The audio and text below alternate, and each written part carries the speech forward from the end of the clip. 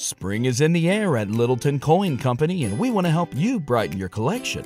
Visit us at littletoncoin.com all month long to enjoy 15% off your purchase. With a wide selection of coins, paper money, supplies, and more, Littleton Coin Company has something for every collector's taste. Use promo code SPRING at littletoncoin.com for 15% off your purchase all month long. Restrictions apply. Littleton Coin Company. Serving collectors since 1945. What's the easiest choice you can make? Window instead of middle seat? Picking a vendor who sends a great gift basket? Outsourcing business tasks you hate? What about selling with Shopify? Whether you're selling a little or a lot, Shopify helps you do your thing, however you cha-ching. Shopify is the global commerce platform that helps you sell at every stage of your business. From the launch your online shop stage to the first real-life store stage, all the way to the did we just hit 1 million orders stage? Shopify's there to help you grow. Whether you're selling scented soap or offering outdoor outfits, Shopify helps you sell. Wherever and whatever you're selling, Shopify's got you covered. Sign up for a $1 per month trial period at shopify.com/try. Go to shopify.com/try now to grow your business, no matter what stage you're in. Shopify.com/try. Keelah Rose Calloway says the things you're thinking, but generally have good enough sense not to say aloud. She also likes to make people laugh, which is a good thing when you're a comedian. This educator turned comedian first came on the Black expat radar in 2018 when she shared her journey while living in Poland. She now lives in Vietnam, where she relocated in order to start her own comedy organization. Yup, a comedy organization. This California-raised Black woman moved to a small city in Vietnam to start a comedy organization. Pretty sure you haven't heard that one before. And while that by itself could fill up a day's worth of conversation, we cover a lot of ground in this episode. So stop by for the commentary, but stay for the laughs.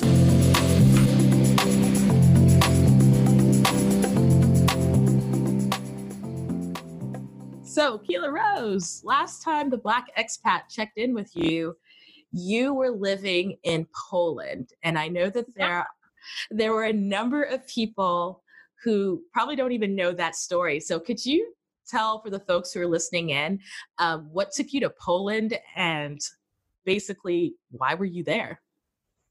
Well, to explain why I was in Poland, I kind of have to explain why I was in China, because that's where I was there before. And then it's like, well, then how did I get to China? And well, that's because I was in Albania. And how did I get to Albania? And it's just keeps going back and back and back. But like, to spare people the boredom of my whole life story, basically, I had just been teaching for international schools for 10 years. And I kept trying to find, the perfect job. So if one school or one country didn't work out for whatever reason, I would just try to find a better position in a better country. So when China was clearly not working out, I applied for jobs elsewhere and I got an offer in Poland. So I was able to follow up on that and wound up teaching at that school for 2 years. And so what part of Poland were you in? I was in the western part of Poland, quite close to Germany. The city on the map looks like Wrocław, but it's actually pronounced Wrocław. So it was a really cool town. When I moved there in 2015, it was officially the European capital of culture. So there was always something going on. They have this amazing film festival pre-corona every summer and another one every fall. Just the kind of city where there's always something to do, always different people to hang out with, really vibrant, really cool. And so what I'm really interested in is at least I haven't come across that many Black expats who are necessarily living in Poland. And you also mentioned Albania. So what was your experiences living in Poland as a Black woman? Well, to be honest, they started off neutral and then got increasingly negative. I don't know, how much people know about the political situation in Europe in general. So I don't want to bore people with long explanations, but again, like just to cut it short, all of Europe is going through a phase of just getting more and more right wing, and Poland is definitely at the forefront of that. So they are currently controlled, and were controlled when I was living there, by something called like the Peace and Justice Party. And it's a very anti-immigration, pro-Poland party. So when I first moved there, they were starting to become more and more active with different demonstrations and, anti-immigrant protests because of the Syria crisis. And it just got worse and worse, to the point where I was getting accosted on the street on a regular basis while I was living there. So it just really made me uncomfortable. And it really became clear that as much as I loved Wrocław, it wasn't the type of place that I was going to be able to settle down permanently, because I don't want to live in a place that makes me feel so unwelcome. And so were you seeing, I mean, you mentioning even being accosted, but were you seeing various types of immigrants or expats being accosted? So just anyone who wasn't Polish, or did you see it was targeted towards immigrants and expats of color? Like, what was your experience? I mean, I didn't see with my own eyes anyone else getting accosted or treated the way that I was, but I was trying to exchange stories with people online, and I would notice a similar pattern where someone would post in the expats Facebook group that such and such had happened to them and they had gone through this experience. And then you'd have tons of people jumping on to comment that they must be lying, that it didn't happen, that this isn't the truth. And when you see this many people working to gaslight others into, denying the reality of their experiences, it's not a surprise that you start to see fewer and fewer people post and share their experiences.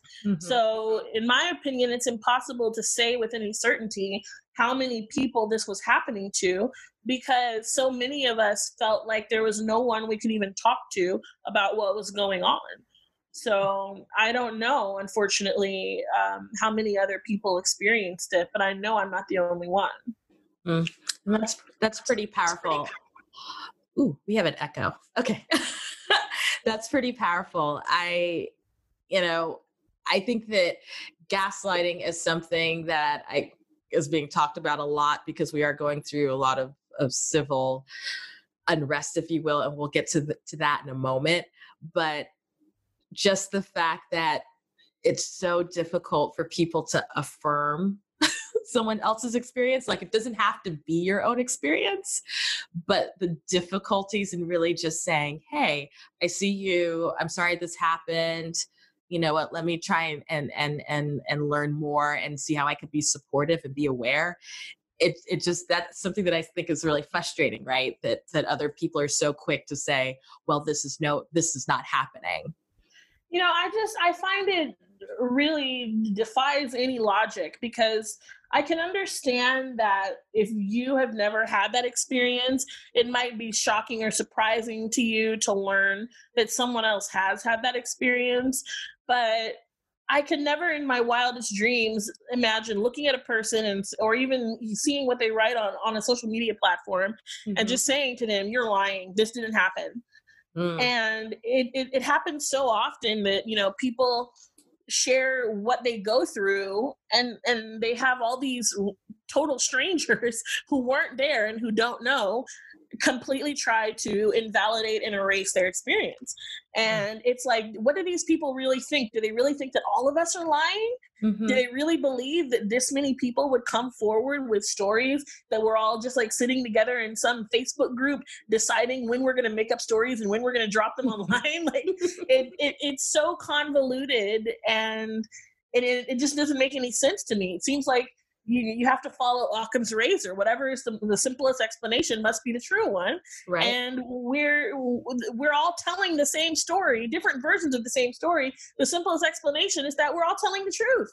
So instead of denying us that, why don't you just listen to what we say and actually just hear us? And even if you don't want to take the step of trying to improve the situation, the least you can do is stop calling us liars.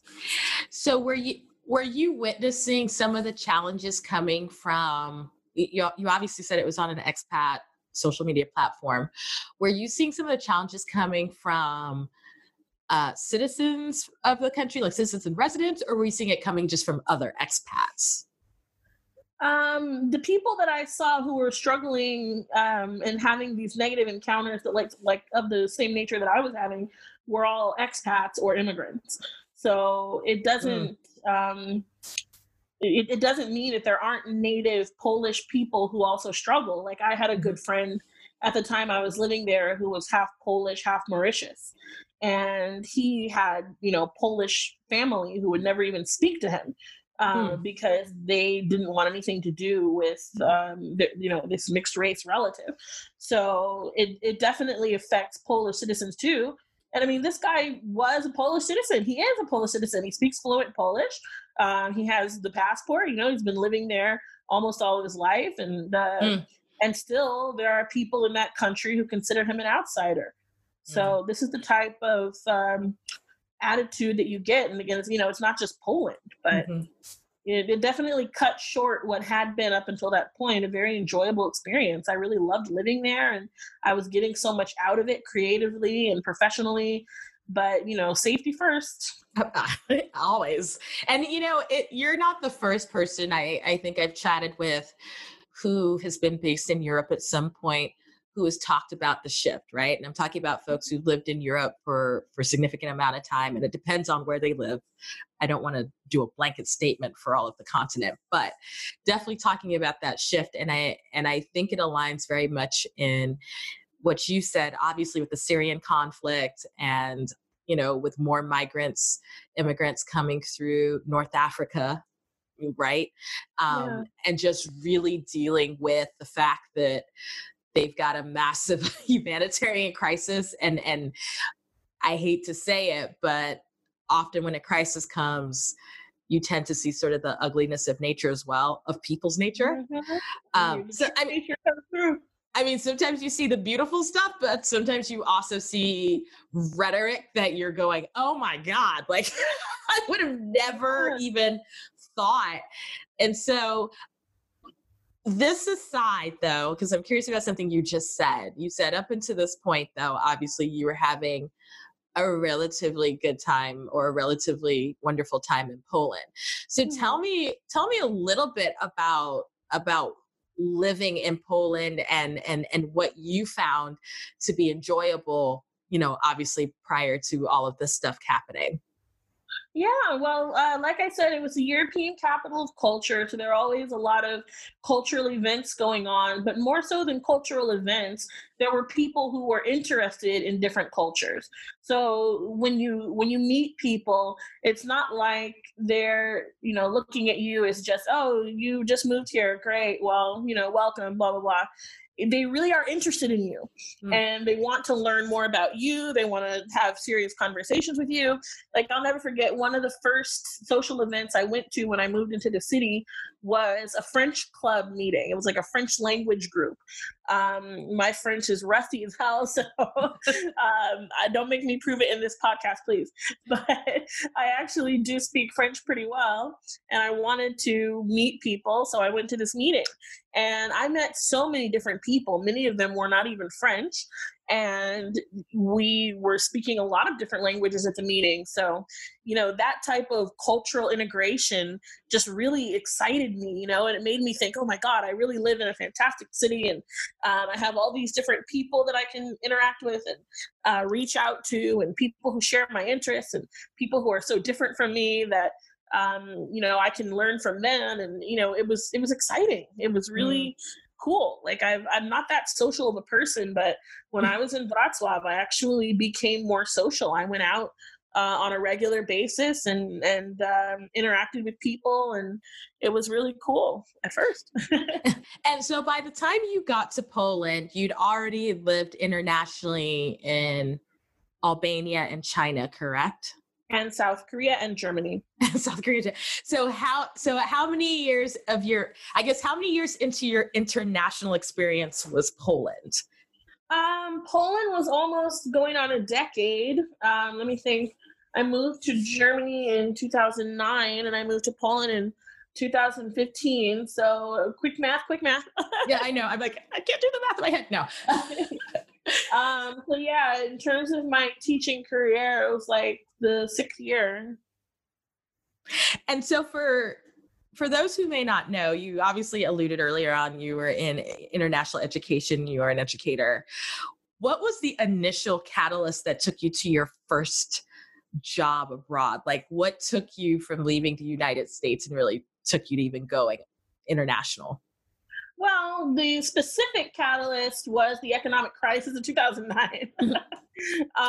But more broadly, I've been wanting to live overseas pretty much my whole life. I was just one of those people, I had wanderlust or a travel bug or whatever you want to call it. So even from the point when I was a little girl, I wanted to escape my small California city and live somewhere else. And it drove me crazy that no one around me had the same ambitions. Like, I grew up around people who would always say, like, why do we ever need to leave California? We've got the mountains, we've got the ocean, we've got everything we need, we've got beautiful weather. There's no need to ever set foot outside of California. And I'm just like, slamming my body up against my cage trying to get free while the rest of them just love it in here. So there's a metaphor you don't hear every day. But I love it. It works. It totally works. Yeah, and so, man, I couldn't identify with them because I never once saw the city as a place to settle down permanently. It never once, even as a child, crossed my mind that this is it. This is where I'm going to live.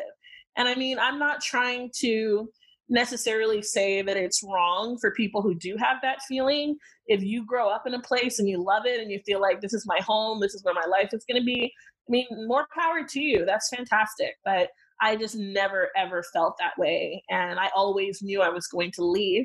It was just a matter of time. And I tried to go as far as possible. Like, I went from California to New York for university. That's literally the other side of the country. And it was only because of my mom putting her foot down that I didn't go further. I wanted to go to undergrad in Switzerland. There was this college called Franklin Swiss that was sending me mail, and I just devoured it. I mean, I would have freaking loved to go to undergrad in Switzerland, but my mom was like, forget it. So New York was the farthest I could go. And it is very different from California, to be fair. Same country. Yeah. But completely different from Southern California. Yeah, it doesn't really seem like the same country. East Coast versus West Coast, I guess, thanks to globalization, everything's starting to seem the same all around the world. But definitely in the year 2000, when I went to college for the first time, it was a totally different world. And I could not have been more thrilled to be part of it. And so what was the first country you went to or that you moved to for work? So when I actually did make the move overseas, it was because, like I said, the economy crashed and I had to kind of pivot.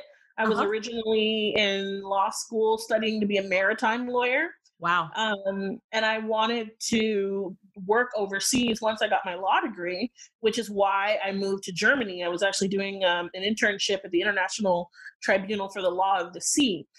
But when I came back from that, all of a sudden the world had gone to hell, the economy had collapsed, and I had to find something else to do, because even though I had the same credit score that I'd had before the economy collapsed, suddenly I couldn't get approved for a student loan unless I got a cosigner.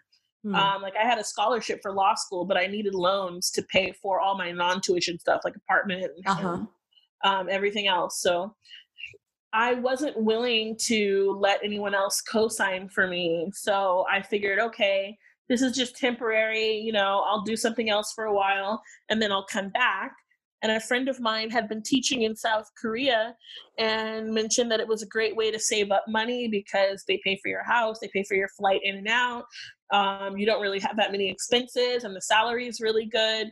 It's fun. It's a great country, and so on and so forth. So I took her at her word and applied for some jobs and wound up moving there in 2010. So wait a minute. How far along were you in law school at that point? I only finished 1 year. Okay. So after that 1 year, obviously with the story you just told, you basically took an opportunity in South Korea. Yeah, I mean, I felt like I had no choice because otherwise I would have had to get someone to co-sign loans for me if I was Uh-huh. going to keep going with law school. And I wasn't willing to do that. I already had debt coming out my ass because of Cornell. And I really didn't want to saddle anyone else with the burden of my debt. So I figured I'll go to Korea for a year or two, save money. And then when I come back, the economy will be better. I'll be able to get a loan on my own. Plus, I'll have money saved up from Korea and I'll finish school. You know, best that was the plan at the time. But And then tell everyone where you are right now. now I'm in Vietnam. I've been in law school since. So plans definitely changed. And so, did you ever? And we're going to talk a little bit about the stuff you're doing right now. But have you ever considered going back to law school, or has that dream sailed on? It's funny you should ask that because especially with Corona and everything happening, sometimes I wonder, like, man, you know, what would my life be like right now if I had been a lawyer? You know, would I still be dealing with the struggles that I'm dealing with? So I don't know, honestly. I think in terms of the sheer practicality of it, if I do go back to law school, they would not let me have my first year of credit. I would have to start over. I think the maximum they were going to let me do that was 3 years or 5 years or something like that after I left the first time. So I don't know. Part of me is like, man, I really would like to finish what I started. And, you know, I hate having this thing. But part of me is just like, God damn it, I'm not doing courts again. I'm not doing Crim 101 again. Like, fuck that. It was so hard. I don't want to sit through the same classes again. Like, if I could get a law school that would let me pick up where I left off, I would so try to finish it. But I don't want to do a repeat. I know I sound super whiny right now, but it was so hard. No, that's super fair. I mean, once you kind of jump over a hurdle, who wants to do it again, right? Like you did it the first time. So obviously we've talked about Poland, but now you're in Vietnam. When did you get to Vietnam and what has brought you currently to your present city? Well, that also requires a little bit of backtracking. Once I was in Poland, like I said, I went there as a teacher, but then something strange happened. I was hanging out with some friends. Like I said, I was going out all the time when I lived there instead of being the little couch potato that I usually was. And we wound up going to a comedy show. And at the comedy show, the guy who was hosting the show mentioned that they were going to have an open mic in a few weeks and that everyone in the audience was invited if they wanted to go to the open mic and perform. So I was thinking in the back of my mind, like, oh, that sounds pretty cool, because it was kind of like a bucket list thing that I wanted to try stand-up comedy, just to try it, you know? Mm-hmm. Because I had done improv comedy when I was in high school and college. And I always thought that I wouldn't really be good at stand-up comedy because I have a really weird sense of humor. And it's like all through my life, if I think something's funny, no one else really thinks it's funny. But if I say something that I didn't think was funny, a lot of people laugh. And I'm like, well, I don't know what was funny about that, but whatever. So yeah, it was just one of those weird things where I was like, well, I want to try this. I know I'm probably not going to be good at it, but I just want to just do it to say that I've done it. So I ended up going to the open mic and I actually wound up doing a really good job. Mm. And I did so well that the same guy, his name's Jim Williams, who had announced the open mic, contacted me after my performance at that open mic and said he wanted me to perform at one of his real shows. So he actually invited me and two other open micers who I guess had been the best that evening to open for him and his friends who were like, you know, slightly more professional, experienced comedians. And I did the same 5-minute bit that I had done at the open mic. And I figured that was it because I didn't have any more jokes up my sleeve. You know, this was like a one-time thing. And I was thinking, well, you know, that was fun. That was cool. At least I can say I did it and I did it well. So that's like, you know, a little star I can give myself for the future. And I figured that was the end of it because I didn't think I'd ever come up with any more material. But then somehow I did. And I went to another open mic and I performed again. And it just kept going and going and going. So I wound up really getting into stand-up comedy.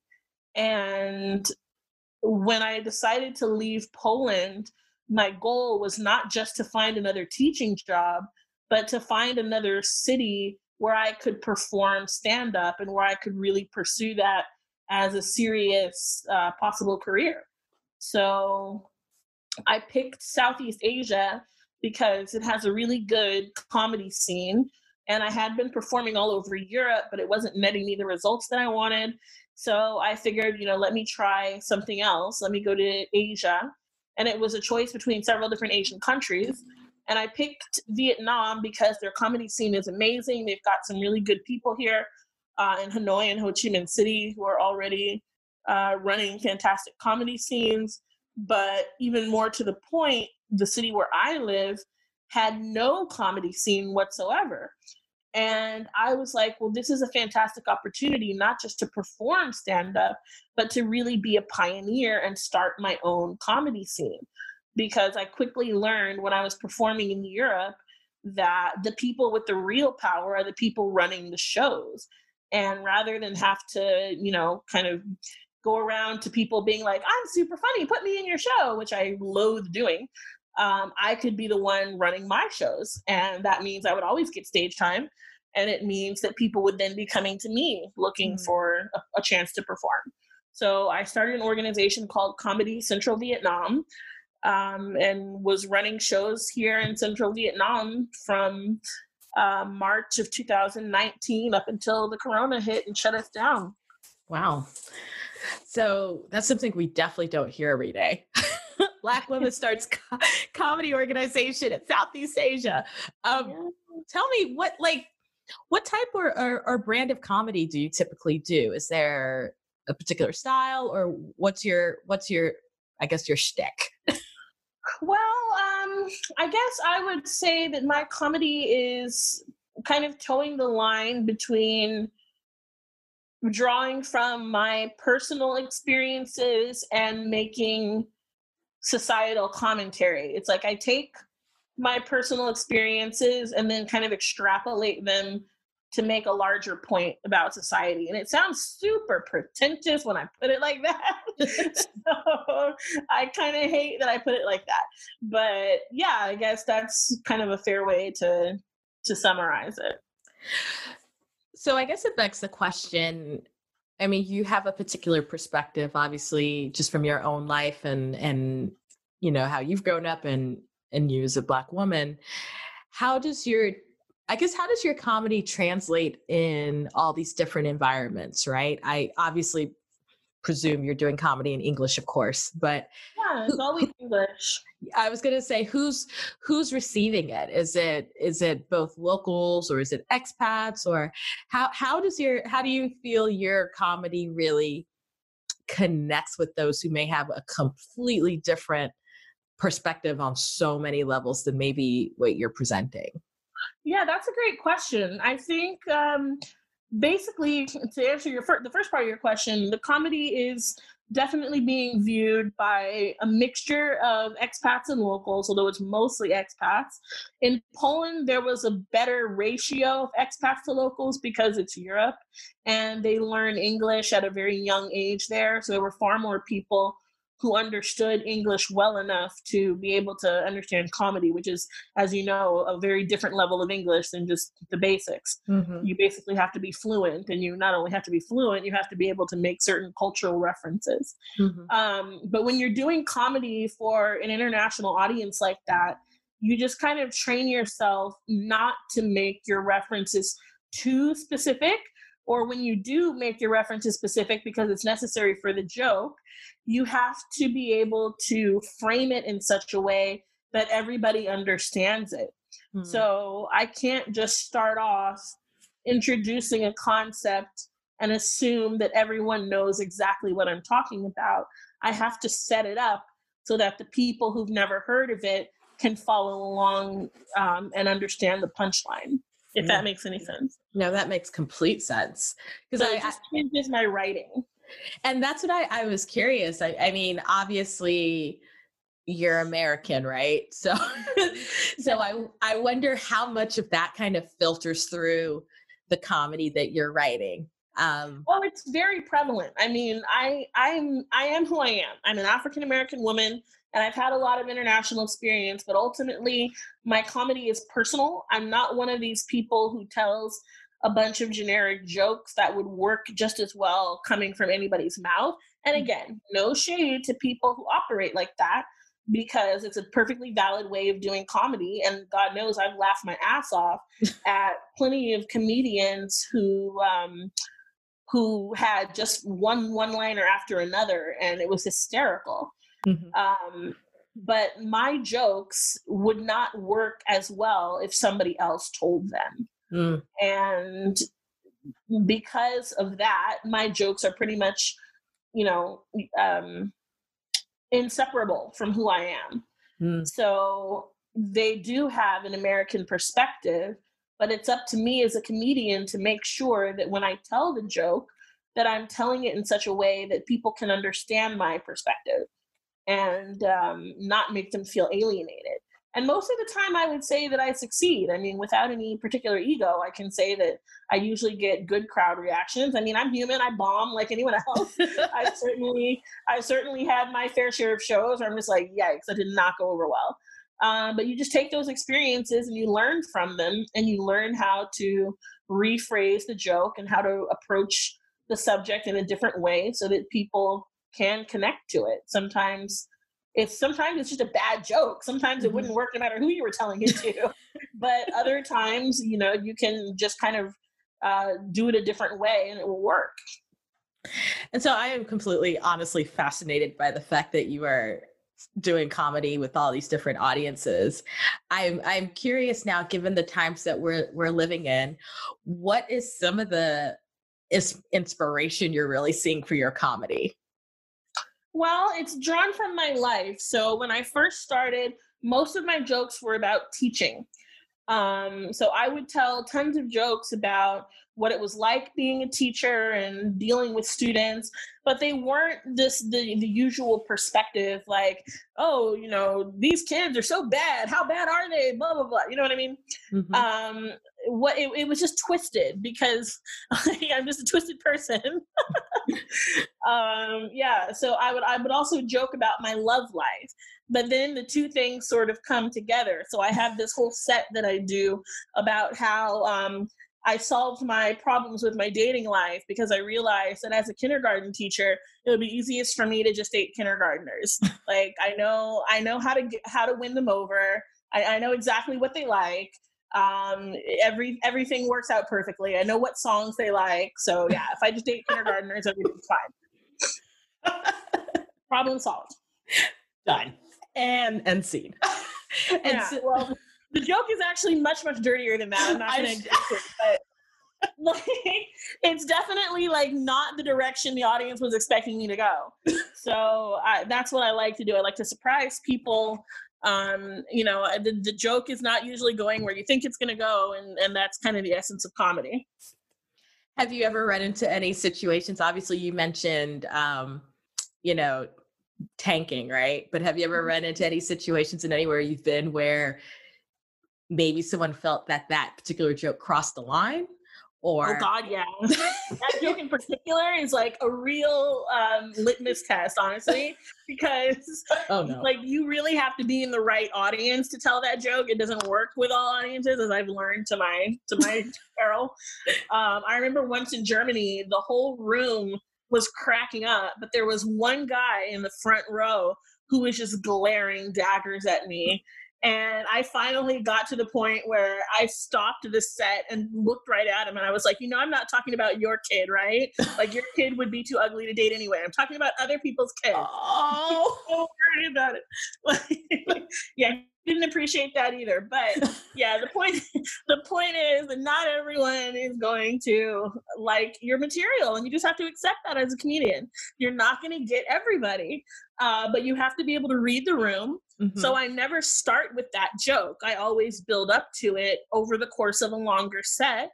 And if audiences are not laughing at the jokes that came before it, then I'm not going to tell that joke. I'm going to go in a different direction and end with something else because obviously they're not down for that. And so as obviously an American, I'm very fascinated with you in terms of, we've got a lot of stuff going on in the country, being the U.S. Obviously, you're in Vietnam, and we'll talk about that in a second. Does the U.S. ever show up in your jokes? In whether it's constantly, whether it's politics or culture or what are some of the things that you're definitely observing that's part of your repertoire? I mean, I comment on a lot of things that I think I feel like the audience is going to think these things anyway, so I might as well get ahead of them. Like I'm bigger. Like obviously, if you see my picture, you notice that I'm pretty much overweight. Like I'm pretty much what people expect of an American, to just be fat. So I lean into that. Like I mention it all the time when I'm on stage, and I mention it very casually to be like, well, I'm aware of this and I get it. So it's like, I'm going to make that joke before you can make it in your mind, so it's not a distraction. I'm very honest and open about like, this is me, this is who you're dealing with. But I also take the things that are negative about the United States and use them to make darker comedic jokes. And I open most of my sets for audiences who've never seen me before, explaining my name, for example. And as you know, my name is Keelah Rose, and people are constantly making the mistake of calling me Keelah. So I always introduce myself to audiences by letting them know this is a tradition from the Southern United States, that we have everything doubled. So people double their names. It's not just Billy, it's Billy Bob. It's not just Susie, it's Susie Lou. And that's why my name is double. But it's not just names, it's also the food. Like, we eat double crust pizza, we eat double stuffed Oreos, we eat double bacon cheese hamburgers with double the meat, double the cheese, and double the bacon. And then after eating all that shit, we need double bypass surgery. So...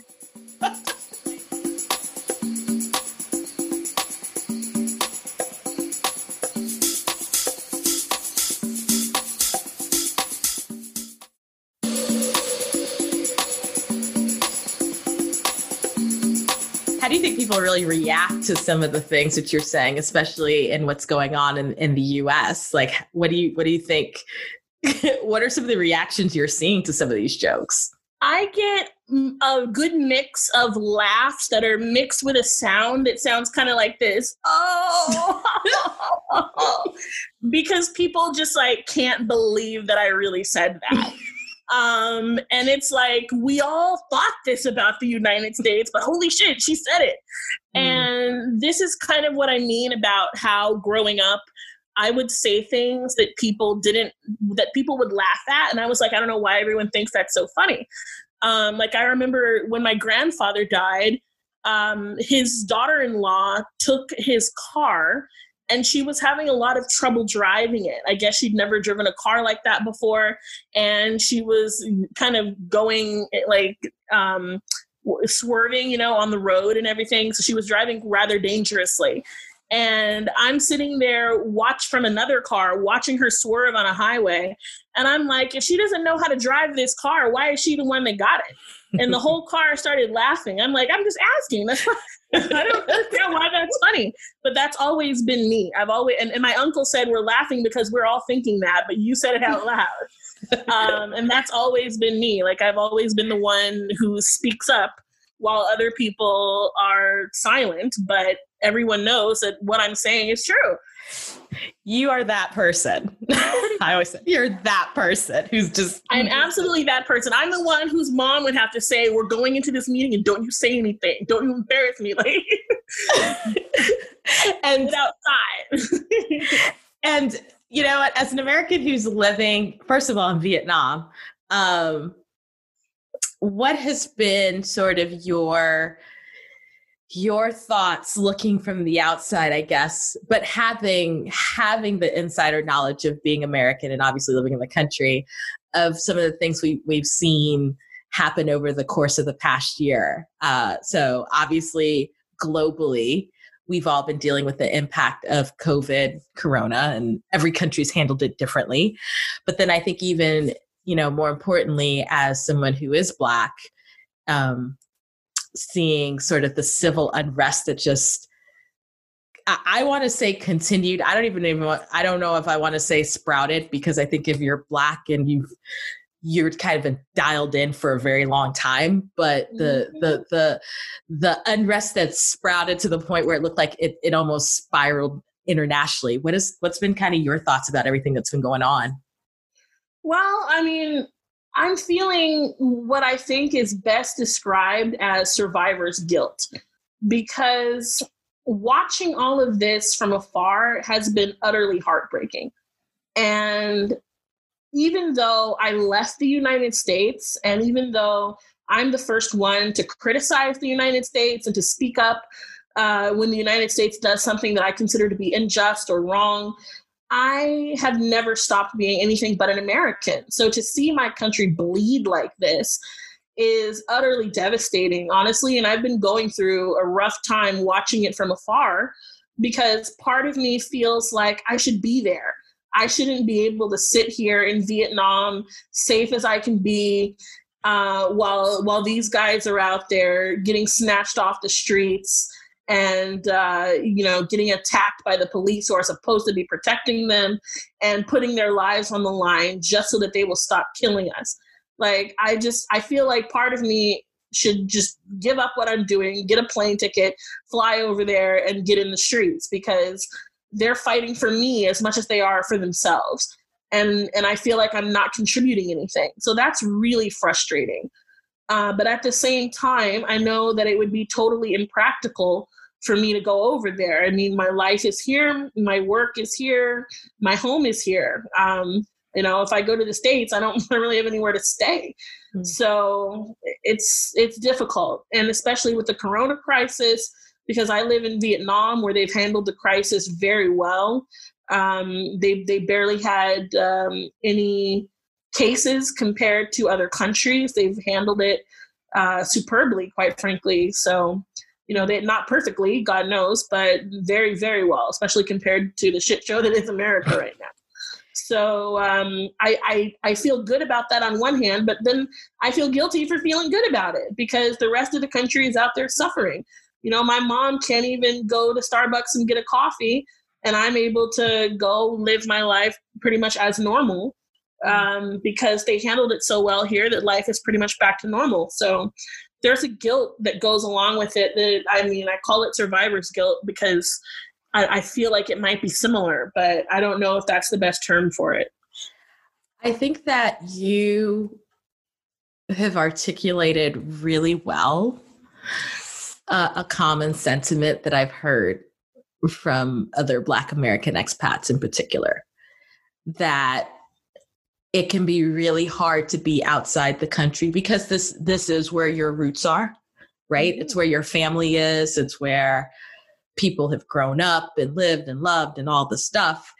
And it's almost like watching a movie, right? Because except you have intimate knowledge about the back end of the movie, right? You know how the sausage is made, essentially. I would say it's kind of like watching a documentary, which makes it worse. Right. Like, yeah, this ain't no, Avengers Assemble kind of a thing. These are real people really dying. Yeah. So it's fucked up.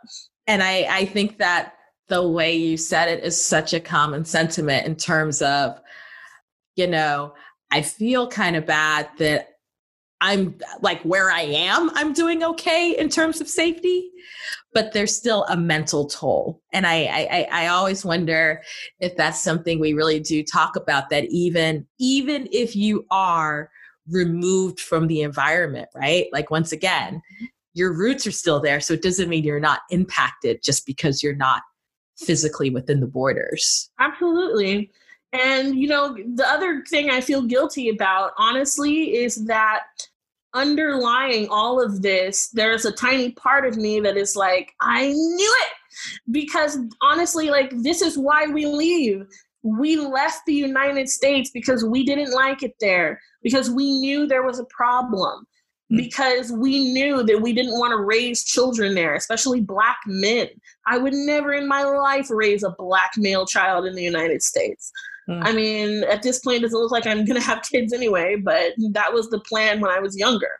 So part of me is like, I knew this was going to happen, but I don't take any joy from that. And I feel guilty for even thinking it, because part of me is like, maybe we shouldn't be fighting.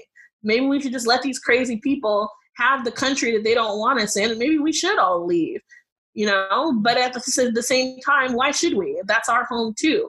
Mm-hmm. So it's hard to really know what the best response is. And especially when you're dealing with people who don't seem to react to anything but violence, and that violence is inevitable, it becomes such a hard choice to make. And I feel that I should be making it too. But I made my choice, and my choice was to leave. So that kind of puts me in a position where I can't really say too much or judge too much or be in the same arena. I don't know if I'm making any sense anymore, but I got you. I don't know. It's like, I feel like there's only so much I can say or do, because I'm not the one putting my life on the line out there. And my mom reminded me of that when we were having a conversation and I was getting real militant. I was just like, this is what we need to do, and this is how people should be doing it. And she's like, how can you tell people to put their lives on the line while you sit in Vietnam and you're not going to be one of them? And that hit hard, like, I'm just like, dang, she's right. So how can I demand that they keep endangering themselves fighting for justice? I want them to, but at the same time, I want them to be safe. And right. There's apparently there's never going to be an America where both are possible, because we're not getting the justice we need, and we're not even getting them to pay attention to the fact that we need justice unless things get violent. So, I mean, I think you're that conflicting emotion, right? It's You want people out there fighting, but then you recognize, but I can't physically be out there fighting. And I think maybe the challenge for a Black American expat is, what are the ways that if I want to support, I can still support even if I can't physically be there. But I think the other challenge, and it's just as valid, is, really wrestling with that guilt. And should you feel guilty for making a decision that was best either for you as an individual or best for your family? Right. And yeah, that's a great question. And I don't know the answer. All I know is that I do feel guilty. Yeah. So I don't take any joy in it. And I wish that there was a world in which I could make all of them as safe as I feel. But there just doesn't seem to be any real solution. So I'm looking forward to hopefully finding a brighter future waiting for us. But with every day that passes by and every new tragedy, I get less and less hopeful about that, to be honest. And so I'm curious, since you are a comedian, does politics kind of filter into your set? It does obliquely, like the joke I mentioned earlier with guns and everything. I tend to mention political things without stating, any politician's name or anything like that. And it's not because I have anything against it. It's just because that's just not the kind of comedy that I'm good at writing. I've seen comedians who can do fantastic political stuff, but I think for me, there's too much anger in it for it to be funny. I can't really remove my personal feelings from it enough to to sit there and tell some funny Trump jokes. Even mentioning his name makes my blood boil. So how am I supposed to make other people laugh when all I want to do is rip things to shreds? Right. So it has to do with your approach as a comedian. I think they always say that, comedy equals tragedy plus time. So for me, there hasn't been enough time yet, for sure. That's a really good way of putting it, right? There definitely hasn't been enough time. So you've been in Vietnam for 2 years, and I asked this question really at the top about Poland. How has the experience of living in Vietnam been for you? Once again, as an American and as a Black person and as a Black woman, and living in Vietnam, how have you found your own community? Well, living here definitely has had its challenges in terms of how I interact with locals, but I've noticed that the challenges I've experienced only seem to exist in the particular city that I live in. Like, people here will point and they'll stare and they'll mutter, in Vietnamese, or they'll grab their friend's shoulder and encourage the friend to come look at me like I'm a circus attraction. But I think part of that has to do with my weight, not necessarily my race, because they're just not used to seeing really large people in Vietnam. So I don't know for sure, but I don't have that same experience when I'm in large cities. Like, the city I live in is kind of what you would call a hick town. So the people here are kind of like the Vietnamese equivalent of rednecks. But when I go to Ho Chi Minh City or Hanoi, the locals don't give a crap. Like, they've seen it all. They've seen people from all over the world, and they understand that there are different people in the world. So it's not such a novelty to them. So I would say that it's been pretty much fine in that regard. Although living in this particular city, it does get frustrating sometimes to constantly be the object of everyone's attention, because I would like the freedom to just move anonymously through a crowd without having everyone pay attention to me. But when you move to a country like this and you're going to be the odd one out, you just have to kind of get used to that kind of thing.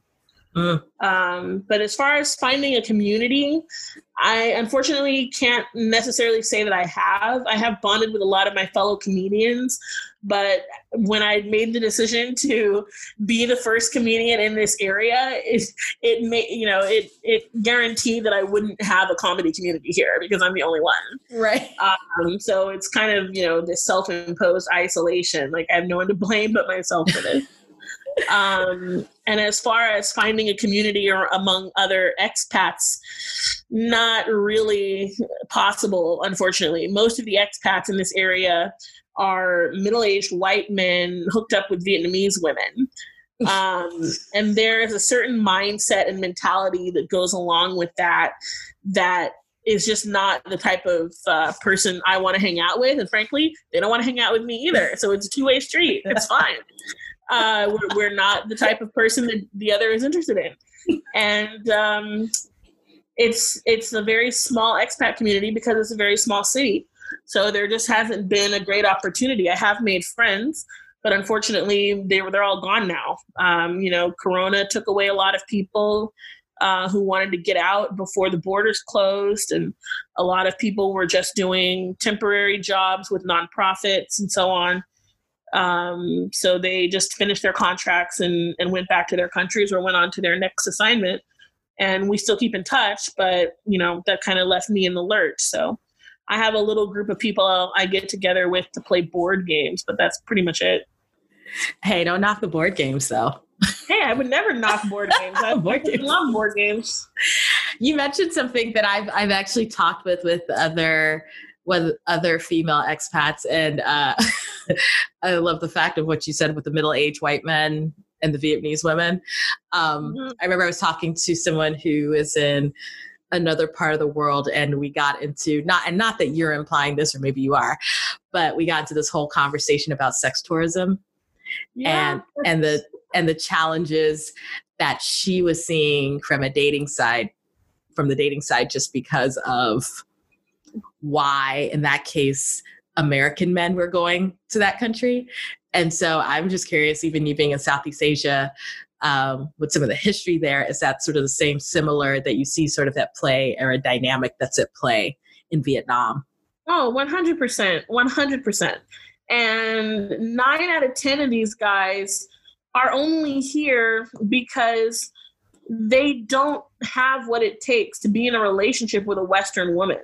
Like, they don't want a woman who's going to argue with them or challenge them or point out that they're not that awesome or speak English. But Yeah, exactly. Like I had a friend tell me about one couple she ran into where he didn't speak any Vietnamese at all. She didn't speak any English hardly at all. And they had a baby together. I mean, I guess obviously what they were doing didn't involve talking. So if that's the kind of relationship that you want, I mean, I don't even know how you could call that a relationship, but that's what they're looking for. They don't want anything challenging.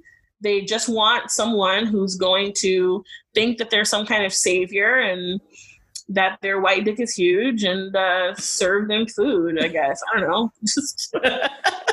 I mean, yeah, it was a similar conversation we were having, and she's like, "Yeah, guy doesn't speak Spanish. She doesn't speak English, and here they are in this relationship." And yeah, and that's cool. That's what they wanted, so that's what they got. And I always ask this question then, particularly for women who are particularly Western expats, how does that create a challenge then if you are looking to be in a relationship with someone? And of course, here I'm assuming heterosexuality, but how does that just create challenges, I guess, as far as the dating scene is concerned, or is it just you're looking elsewhere to date?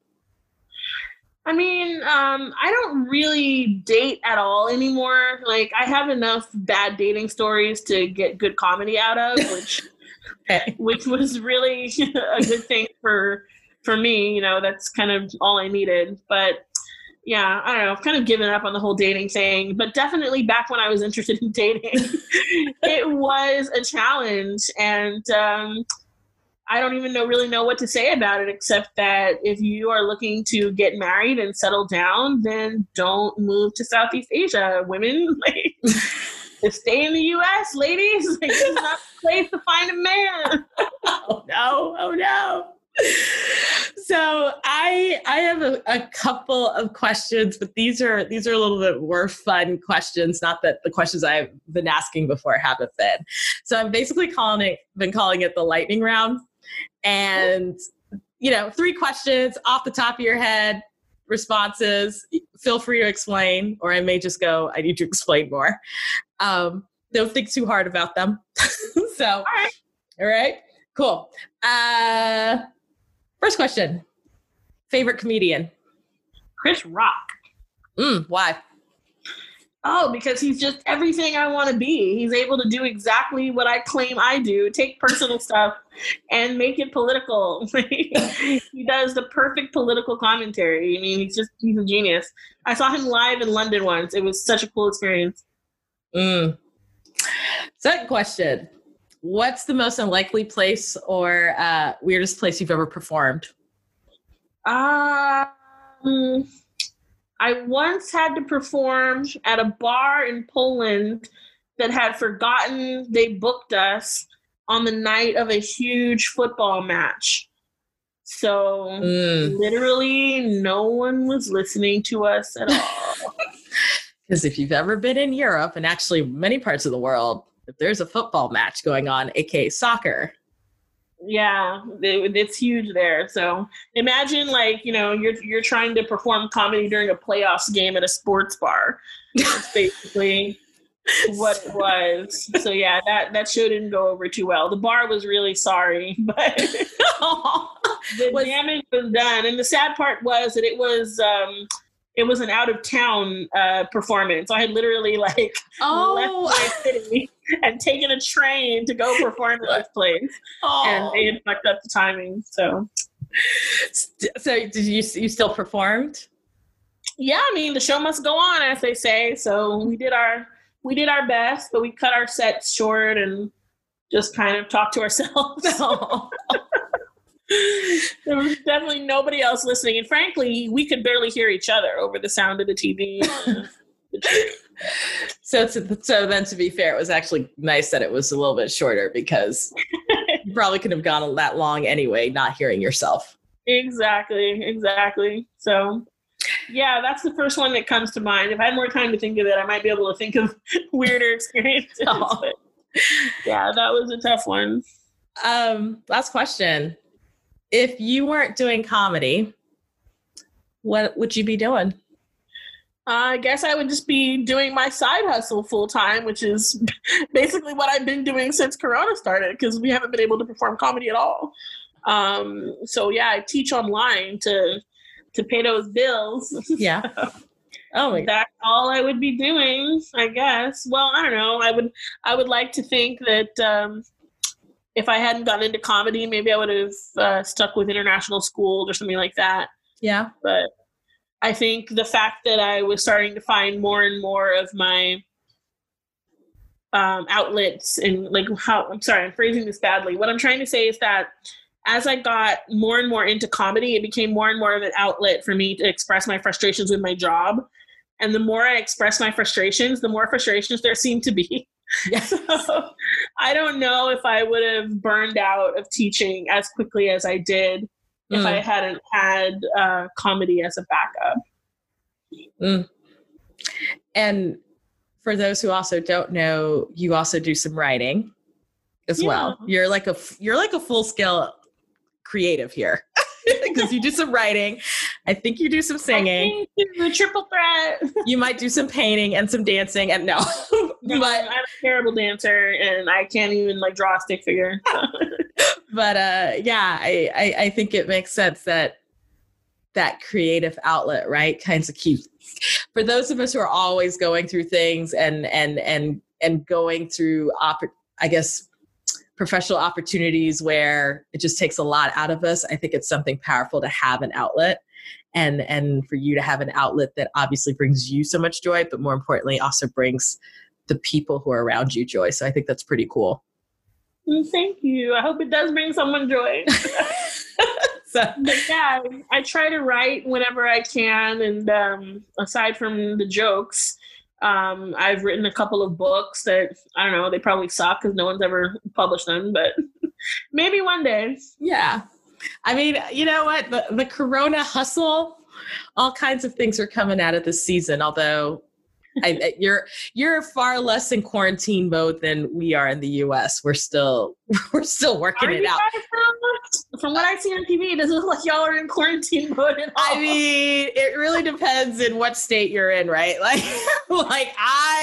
We just moved to phase 2.5 yesterday. So we're kind of sort of doing it, but then, it depends who your governor is, but you're right. Good God, it's crazy here. But thank you so much, Keelah Rose, for sharing your story. I loved hearing, your thoughts and your life, your international life, and more importantly, the comedy that you're doing. And I think that we're all going to be looking out for you in the various spots that we can on the internet. But thank you. Hopefully I will actually have some new content to deliver once Corona's over. I can get back on the road. Yeah, and we'll make sure that we share your links and your contact information in the show notes. But thank you so much. Thank you. It was a pleasure speaking with you.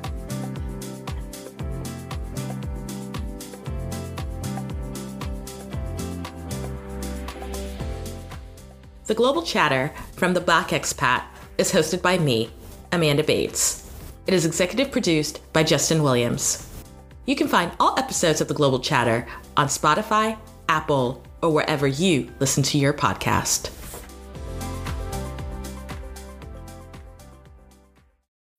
When you need mealtime inspiration, it's worth shopping Kroger, where you'll find over 30,000 mouth-watering choices that excite your inner foodie. And no matter what tasty choice you make, you'll enjoy our everyday low prices, plus extra ways to save, like digital coupons worth over $600 each week. You can also save up to $1 off per gallon at the pump with fuel points. More savings and more inspiring flavors make shopping Kroger worth it every time. Kroger, fresh for everyone. Fuel restrictions apply. You know how to book flights and hotels. All you're missing is a tool to plan the travel experiences you'll have once you arrive. That's why you need Viator. Book guided tours, activities, excursions, and more in one place to make your trip truly unforgettable. Viator has over 300,000 travel experiences to choose from. Everything from simple tours to extreme adventures and all the niche, interesting stuff in between. So you can plan something that everyone you're traveling with will enjoy. Real traveler reviews give the inside scoop from people who've already been on the experiences you're considering. So you can plan with confidence. Free cancellation helps you plan for the unexpected. And 24/7 customer support means you can travel worry-free. Download the Viator app now and use code Viator10 for 10% off your first booking in the app. Find travel experiences for you. Do more with Viator.